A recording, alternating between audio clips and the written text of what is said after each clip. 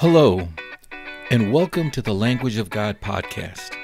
My name is Stephan Delacruz, the friend of God. On this podcast, I share with you God's language, what it sounds like, what it looks like, and help you understand God's culture, showing you how to use the tools and the giftings you already have so that you can speak the language of God. Today I'm going to share with you from the book of Mark, chapter 11, verse 23. The title of today's teaching is Where the Mountains Go. Now, Jesus was speaking to his disciples, and here's what he said. Have faith in God. I tell you the truth. You can say to this mountain, be lifted up and thrown into the sea, and it will happen. But you must believe it will happen, and have no doubt in your heart. I tell you, you can pray for anything, and if you believe, it will be yours. But when you are praying, first forgive anyone you are holding a grudge against, so that your Father in heaven will forgive your sins. Have you ever stopped long enough to look at the amazing sight that mountains are as they reach up into the clouds and touch the sky? One of the tallest mountains in the world is Mount Everest, reaching into the Earth's atmosphere, passing the clouds at around 29,000 feet, weighing in at around 357 trillion pounds. Many people have climbed this mountain, and one such person was Yoshiro Miura. He was known at the time as the oldest person to climb Mount Everest. At the age of 80, after recovering from 4 heart operations and a broken pelvis, he climbed Mount Everest. He was inspired to climb this mountain, and what an accomplishment it was. To this day, people still read about him and talk about him. Mountains. They inspire some people to climb them, and they leave others in awe. I remember years ago when I was in Italy for training, I stayed at a small village called Chavasco. It was south of Torino, a city in the north of Italy. During a break, I stepped outside of the classroom to get some fresh air. As I was looking around, taking in the sights of the small town, I looked over towards the edge of the tree line in the distance, and I saw for the first time in my life the Alps. They were dark and foreboding. I had never seen such a sight. In fact, I was so excited, I ran back into my classroom to grab my camera. When I came back, I stood there in awe of the mountains and began to take pictures. To this day, I remember how I felt when I saw those mountains for the first time. Powerful and awe-inspiring. On today's show, I will be talking about how we face the mountains in our lives using the language of God. I will share with you where the mountains go once we have dealt with them. Now, the mountains I saw in Italy were dark and foreboding. In a very similar way, the mountains we face every day in our lives are intimidating and overwhelming. These mountains may be a financial burden. They could be a disease that you're dealing with from day to day, moment to moment.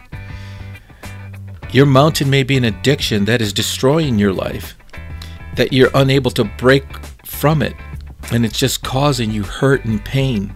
Your mountain may be another person in your past that did cause you hurt, and you still hold on to that pain to this day. How do we deal with these mountains in our lives? Well, I want to encourage you first with this. God knows the mountains you are facing right now. You may feel alone. You may feel no one sees what you're going through, but God knows the mountains you are facing. God knows your pain and your struggles, and you are not alone. Let's look at the mountains in your life with the understanding of the language of God. God gave us tools to deal with these mountains. We just need to learn how to use those tools. In fact, those tools, one of those tools, is a language that we can learn to speak. And that language is the language of God. Think for a moment what happened and what happens when God speaks. When God speaks, His words create life, even if there is nothing there but emptiness and darkness.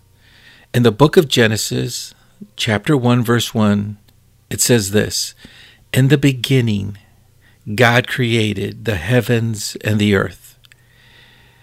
That's all it says. That one small verse, God created the heavens and the earth. There was nothing there, and yet here God spoke into existence all that is around us. When there was nothing there but darkness, God spoke, and life came forth. The universe was formed. God even created the nothingness of space. When God speaks, He speaks with authority, knowing and understanding what He says will be done, and it will come to pass. Are you able to speak this language that God speaks? Are you able to learn this language? God shows us how to learn this language so that we can speak it ourselves. Let's look at a step-by-step way to speak the language of God to the mountains in our lives. Now, Jesus said, "But when you are praying, first forgive anyone you are holding a grudge against, so that your Father in heaven will forgive your sins too." Now, the word sin, what it means is to miss the mark. You made a mistake. That's what it means. You made a mistake. You missed the mark. It's not something that you cannot recover from. And I want everyone that's listening to understand that when you sin, you can recover because you made a mistake. You missed the mark, but you can recover from this. So the first thing that Jesus says to us to speak the language of God, He says, first, forgive anyone you are holding a grudge against, so that your Father in heaven will forgive your sins too. Now, this is important to move mountains. Forgive anyone you have a grudge against. What is a grudge? Have you ever had a grudge?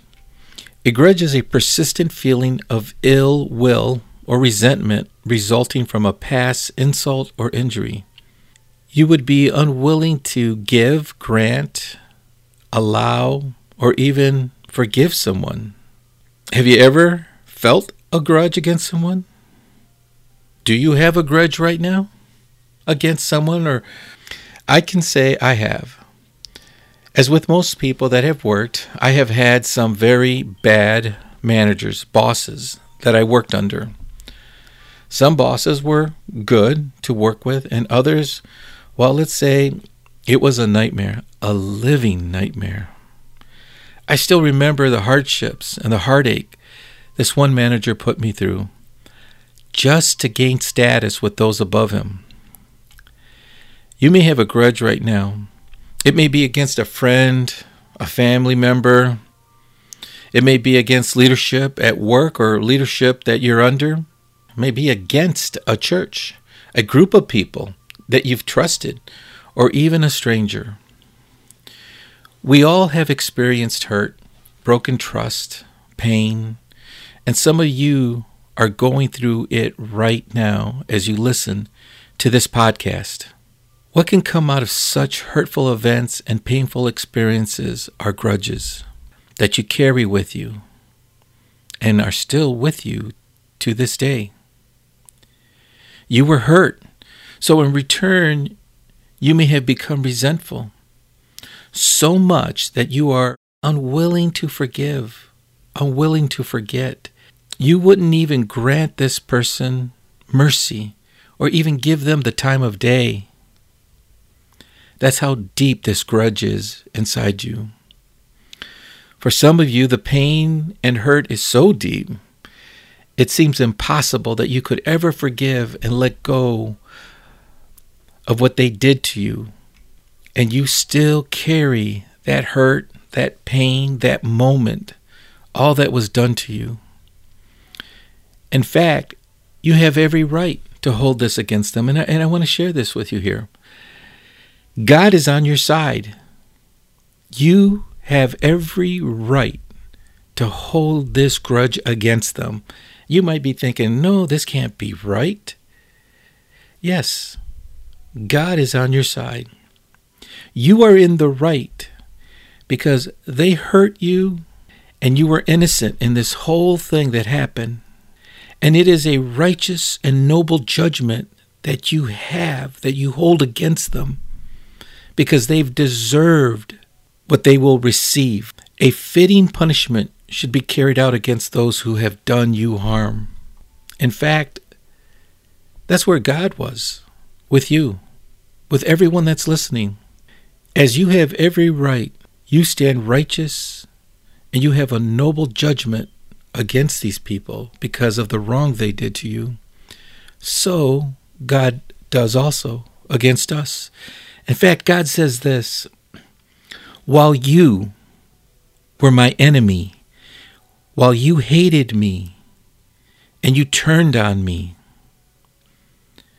I loved you and I forgave you, and I sent my Son to take your place.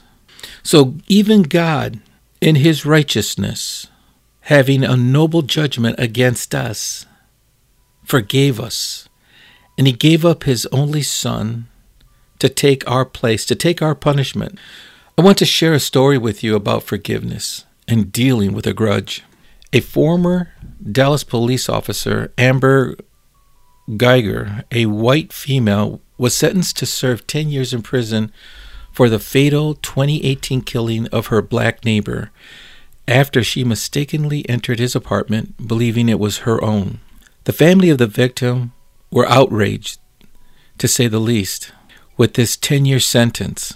They just could not believe that that's all that the judge gave this white police officer for killing their son.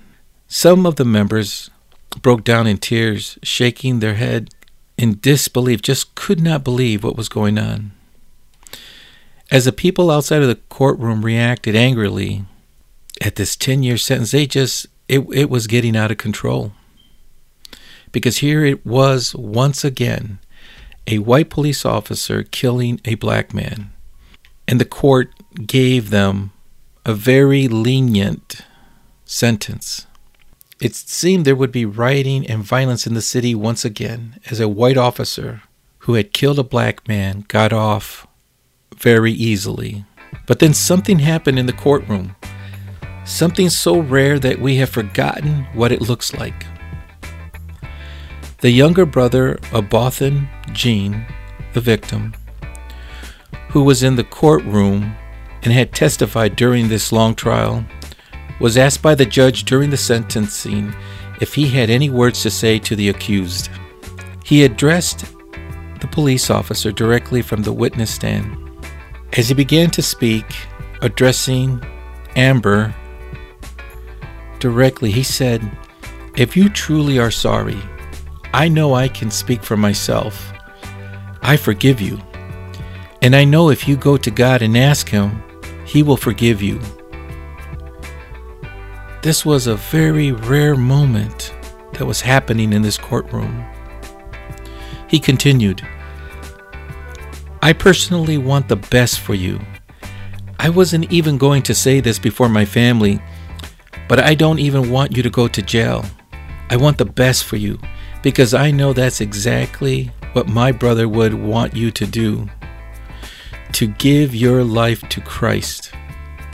What an incredible act of forgiveness. He then asked if he could hug Amber, the police officer.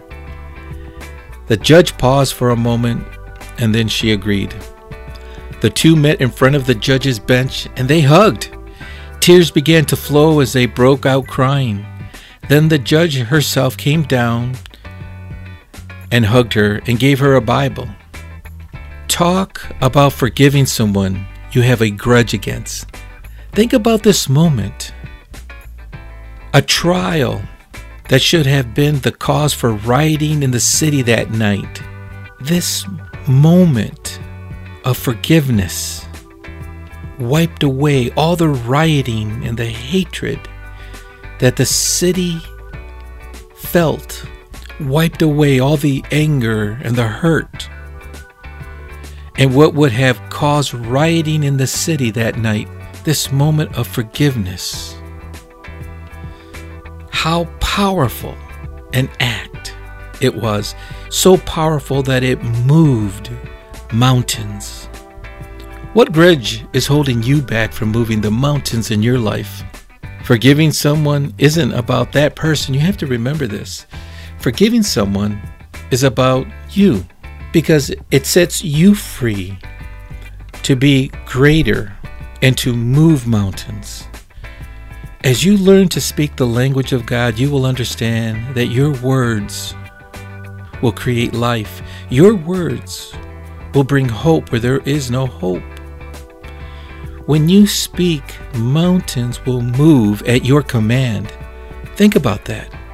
When you speak, instead of there being hatred and hurt, your words will carry authority and confidence. And all of creation around you will listen because you are speaking the language of God. Jesus said and says to you, speak to the mountains. Speak to the mountains in your lives and tell them to move. Tell it to be cast into the sea. Move. Move. Move out of my way. This is how we begin speaking the language of God, by forgiving and letting go of the grudge you have. If you're ready to begin this journey, then pray this small prayer with me. Jesus, help me understand the language of God, your language. Help me to forgive that I may be forgiven. Here I am with all my faults and shortcomings. If you will teach me, I am ready to listen. Forgive me. Please join me on my next podcast as I continue where the mountains go. I will be sharing the second step in learning and speaking to the mountains in your life, using the language of God. Go and enjoy this life. I encourage you to live. Break free of the things holding you back and live. Shake off the chains that hold you down. Rise up, dust yourself off, and get back into the race. Live again. If you've enjoyed this show, please let me know. You can contact me at my Twitter account, Facebook, or by email. When contacting me, please include the show title you are commenting on. Thank you, and remember, you are not alone. Have a great day.